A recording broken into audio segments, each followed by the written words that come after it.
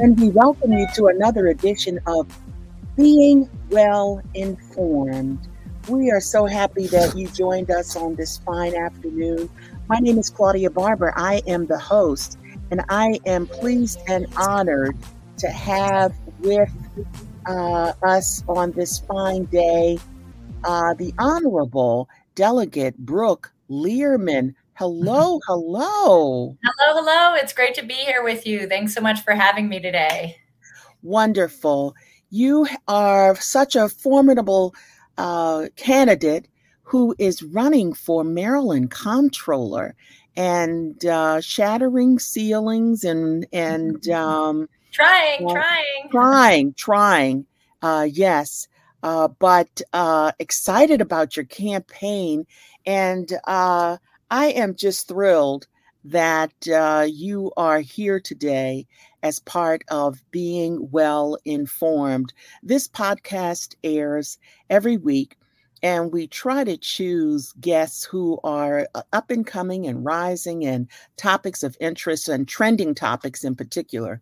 And of course, the Office of the Comptroller is very important. Number one, it is going to be a newly filled spot this election season. And you have decided to run for Maryland Comptroller.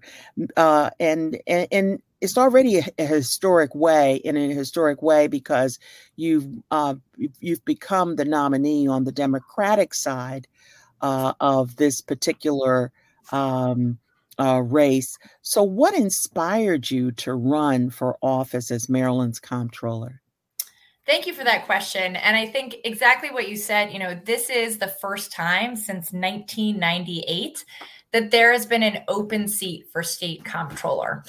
So this is truly an historic election year. We haven't had in Maryland an open seat for all of our constitutional offices in over 100 years, right? And so it has been quite a while as well since there's been an open seat for comptroller, and we've never had a woman.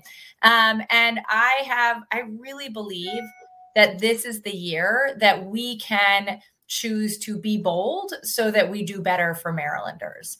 And we have an incredible Democratic ticket. We're all working together, Wes Moore and Aruna Miller, Anthony Brown, Chris Van Hollen for U.S. Senate, so many incredible members of Congress and people running for county executive.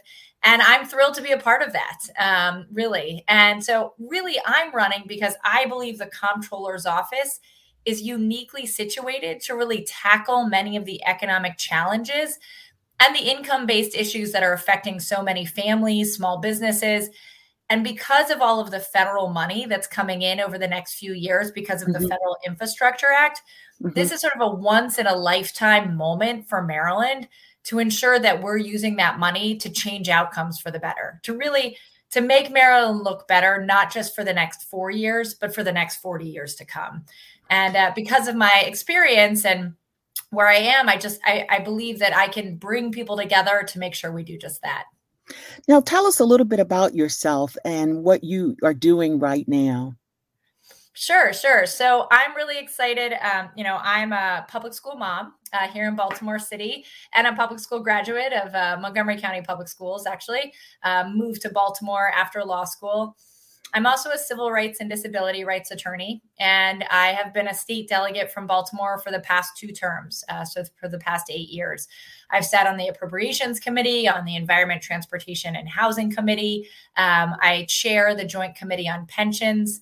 And so I have experience in working with the comptroller's office, passing legislation, understanding what it does and how we can really take it to the next level. And my work in the state legislature, I've always aimed to be an incredible advocate for my constituents, first and foremost, right? When they need something, they call me because they know that I'm going to answer and they know I'll show up and that I'll be there for them. Just this week with the water crisis in part of Baltimore, there were a number of senior centers and senior housing units that Catholic Charities runs, and they were very concerned that they would not have access to water. I was able to connect Catholic Charities with somebody who had access to pallets of water.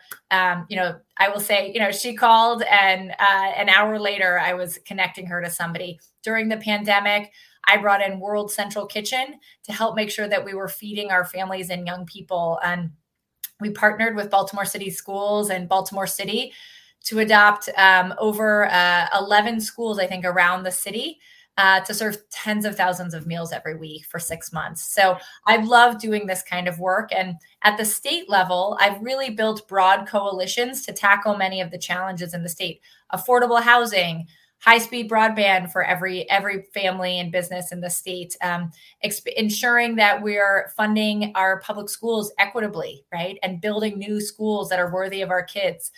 These are the kinds of bills. Preventing gun violence, created the first community-based gun violence prevention program in the state. So I've loved doing this work and know that I can take it to make sure that we create a comptroller's office that's working for everybody. Do you think the city water problems, will they be resolved, and how? It's a great question. So they announced today that they have resolved them.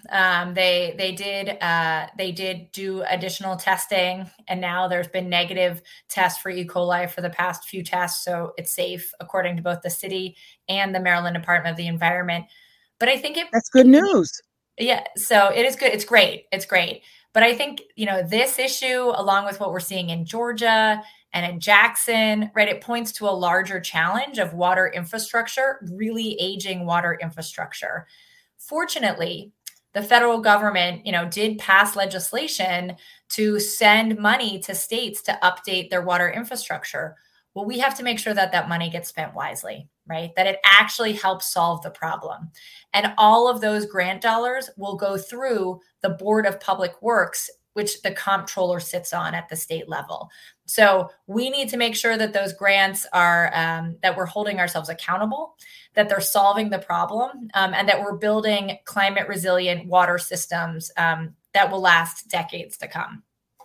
Now, Baltimore City also has had this issue over ventilation, be it heating or cooling, air conditioning systems in the city schools. How can that problem also be tackled? Yes, it's an important question. We had the oldest schools, or Baltimore City, when I say we, Baltimore City had the oldest schools in the state, and had not built a new school in nearly 50 years until about 5 years ago. And now I'm very proud that Baltimore City has built, I'm going to go out on a limb here and say, more new schools in the past 5 years than nearly any other urban school district in America. And that was made possible with a partnership of the state, right? By the state, the city, and city schools all working together to put their money together so that we could bond it and issue so that they could issue bonds and use that money to build new schools. It's become, a reality. Unfortunately, I should say, the air conditioning problems are not as simple as like putting a window unit in an unair conditioned classroom, because the buildings are so old that the electrical systems would just die if you did that in many of the schools without AC. So the heating problems have been solved, but the air conditioning problems in some of the schools remain. There is a plan on the books, and every school does have a plan now to make sure that there is air conditioning, or that school is retired, because some schools are closing right in the next couple of years. So paying millions of dollars to put a new AC system in for just 1 year, although we would save a couple days of school. Like it wouldn't be. It makes sense to make sure that we're putting those kids into a brand new building altogether. So we're working hard to make sure that every school is worthy of our children, but we have more work to do, and as the next comptroller, I'll make sure we focus on every Maryland child having access to a great school. Now, how do you envision the role of a comptroller? Sure. Well, the comptroller's office is this is a very wide-ranging office. It is both one of only 3 statewide independently elected officials in Maryland, right? We've got the governor, the attorney general, and the comptroller. And so it's an important statewide voice. And as one of those 3 statewide voices, I'm excited to use my voice to make sure that as the elected CFO of the state, we're talking about and bringing people together to solve the racial wealth divide in the state, that we're thinking through how we fund our public schools, that we're ensuring that we're tackling the challenge of climate change and the impacts that it will have on our water systems, on our communities around the state. There are big issues that we need to be preparing for, in addition to keeping our AAA bond rating, right? So that's one. Number 2, the comptroller sits on a number of very important state boards, including the State Retirement and Pension Board and the Board of Public Works. And I chair the Oversight Committee for Pensions now. And so I'm looking forward to ensuring that our pension system is invested wisely, that it is there for our retirees when they need it, and that they always have access to the help that they need. And on the Board of Public Works, the comptroller is really the independent advocate, the people's advocate, the people's voice for ensuring that we're using our tax dollars to get best value, right? Whether that's, and for all contracts, whether it's for updating our water infrastructure, building new schools, it's about ensuring that we're keeping those dollars local in the state of Maryland, that we're meeting and exceeding our minority business enterprise goals, right? So that we're building wealth around the state. And then finally, the tax administrator, right? I always feel bad reminding people, but I'm running to be the tax administrator. But there's so much we can do there to modernize our systems, to make it easier to pay taxes, and importantly, to make it easier to claim the tax credits that you're owed, right? Mm-hmm. So many families who are owed a tax credit, like the earned income tax credit or the brand new senior tax credit we passed, they don't know that they qualify. The comptroller does, though. The comptroller sees the numbers. So I'm focused on making sure that the comptroller is really an advocate for people and ensuring that they get what is owed to them. So you mentioned you mentioned the brand new senior tax. Can you elaborate on that? Sure. So the General Assembly this year passed a tax credit for seniors who earn up to $100,000 in retirement income as a single, or up to $150,000 in retirement income as a couple. And the tax credit, I believe, is up to $1,500. And they can claim that on their tax forms next year. And it's to help, we understand that Maryland is an expensive state. And when you're living on a fixed income, it can be incredibly challenging. And so, especially with inflation, the General Assembly wanted to, do something to help defray some of those costs. I think there's more to do to make sure that people can age in place, can thrive in Maryland, choose not to leave.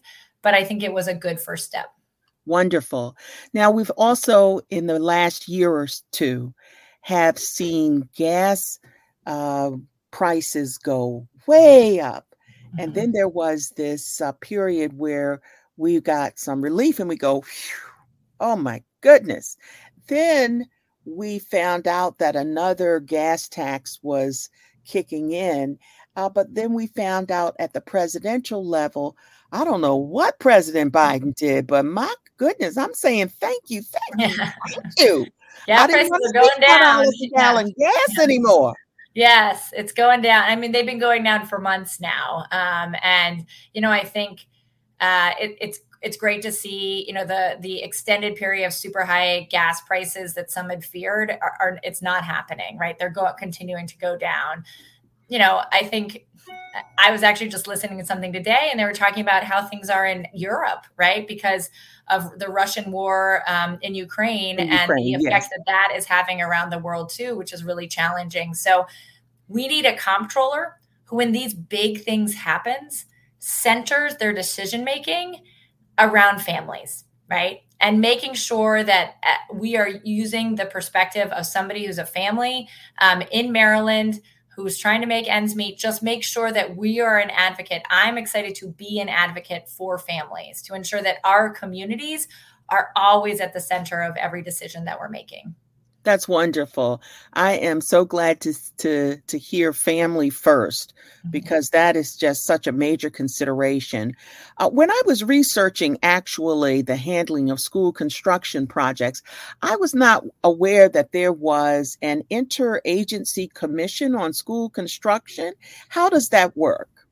Sure. So the IAC, as we call it, the Interagency Committee on School Construction, has the job of overseeing working with all of the different jurisdictions around the state to be to make sure that it's a partnering to help build and approve projects moving forward.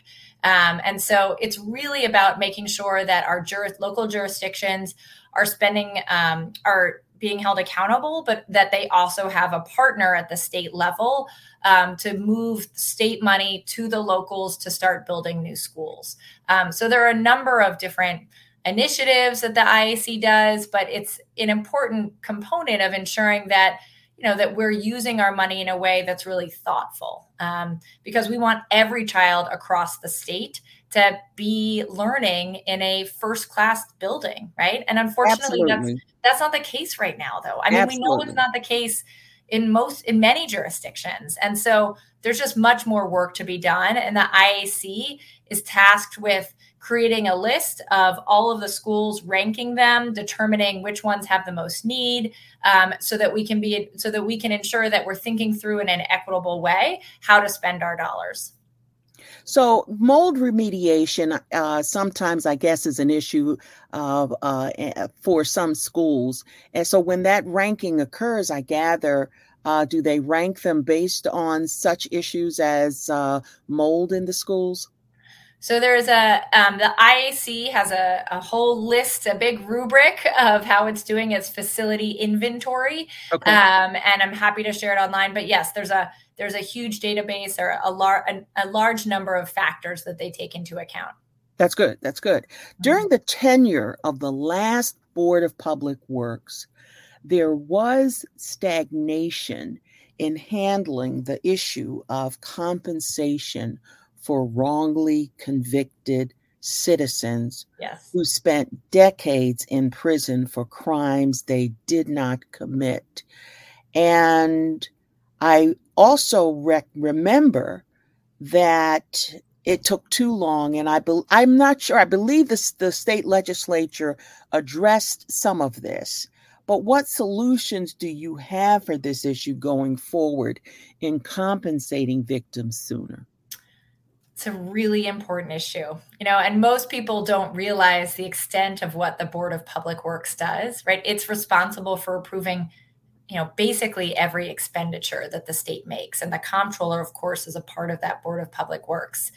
So I actually, as an attorney, I have represented an individual who was wrongfully convicted and served 25 years for a crime he didn't commit. And we sued the Baltimore Police Department and eventually settled and got him the largest settlement in Baltimore Police Department history. But it took years, right? Wonderful. Yes. And so it's much more efficient and fair if you don't have to go through that huge lawsuit process, right? So the General Assembly got involved Agreed. because we Yes. were frustrated Mhm. with how things were going, and we passed the Walter Lomax Act in 2021. And this law created a formula to determine the funding that an individual who was wrongfully convicted should receive. And that formula is based on the number of days confined and annual median income. So I was really proud to vote for that. It's important, a really important bill to make sure that we're doing the small thing. I mean, we can never make up for the injustice that has occurred, right? I mean, Mhm. people have lost, and sometimes the bulk of their lives, right, in Yes. jail for something they didn't do. But what we can do is make sure that they have a roof over the head, that they're financially secure, right, for their remaining years. And that's what the Walter Lomax Act is all about. And that's the bill that we passed last year in the General Assembly. So does the Walter Lomax Act go as far as providing some type of health insurance or some type of future compensation for I guess, their career and their livelihood. Yeah, so that's what it does. So it basically makes changes to existing provisions pertaining to the payments by the Board of Public Works. So the bill creates criteria for eligibility. It says that administrative law judges must make findings on eligibility and compensation, and then that's presented to the Board of Public Works. So the Board of Public Works just signs off on it, basically. But it's much more formulaic so that there is not sort of this injustice related to it. But the ALJ, the administrative law judge, makes the findings and can take into account, their education and training, housing accommodations, access to enrollment, for tuition at community colleges, and things like that. So the ALJ does have some discretion and then makes a recommendation to the Board of Public Works. Are they able to make upward departures from the norm in terms of their calculation of anticipated compensation for them? There is discretion, so they're able to do that. Yep. That's good. That's good. That's good. What makes you different from your opponent? I'm a Democrat. No, I'm a woman. This is the obvious. No, look, I believe fundamentally the comptroller, our next comptroller, has to be a leader, right? Who embraces creative ideas that range from the big to the small, right? We have to make sure that we are focused on the big picture of the economy to make sure that families, small businesses, communities are not being left behind, that we're growing our economy in a way that works for everybody. But we also have to sweat the small stuff. We have to make sure the phone gets picked up, right? We have to make sure we're doing our tax return filings on time. We have to make sure that our communities, families, and small businesses have easy access to state programs and benefits, right? To me, I'm focused on making sure the comptroller's office works for families, works for small businesses, and works for communities, and is truly present and proactive in a way that it's an advocate for everybody who needs it. And that's what I'm excited to do if I'm elected as the next comptroller. What role do comptrollers play in procurement in Maryland? So a great question. So the comptroller sits on the Board of Public Works. And the Board of Public Works is a 3-person body, the governor, the comptroller, and the treasurer, that has to approve nearly every contract that the state enters into. So all procurement contracts, right? If we're building a highway or building a school or giving money for a broadband contract or water infrastructure or payments to an individual who's been wrongfully convicted, right? That all goes through the Board of Public Works. In addition, the Board of Public Works writes all of our procurement regulations. So the devil's in the details a lot of the time, right? And that's those are our regulations. And the Board of Public Works is responsible for ensuring that our regulations work for Marylanders. And I'm excited to both make sure that our regulations prioritize and work with to achieve best value for our tax dollars, and recognize that we have MBE goals that we are not meeting, and we must, right? We have to make sure that we are increasing the number of bids for contracts, that we're reaching out to people who have never been involved in state contracting, and ensuring that the contracting process is open and available in a real way, not just on paper, but that we're reaching out to, I met this wonderful Black woman who owns her own architecture firm recently, and she was really frustrated about the state procurement process. It felt very opaque to her.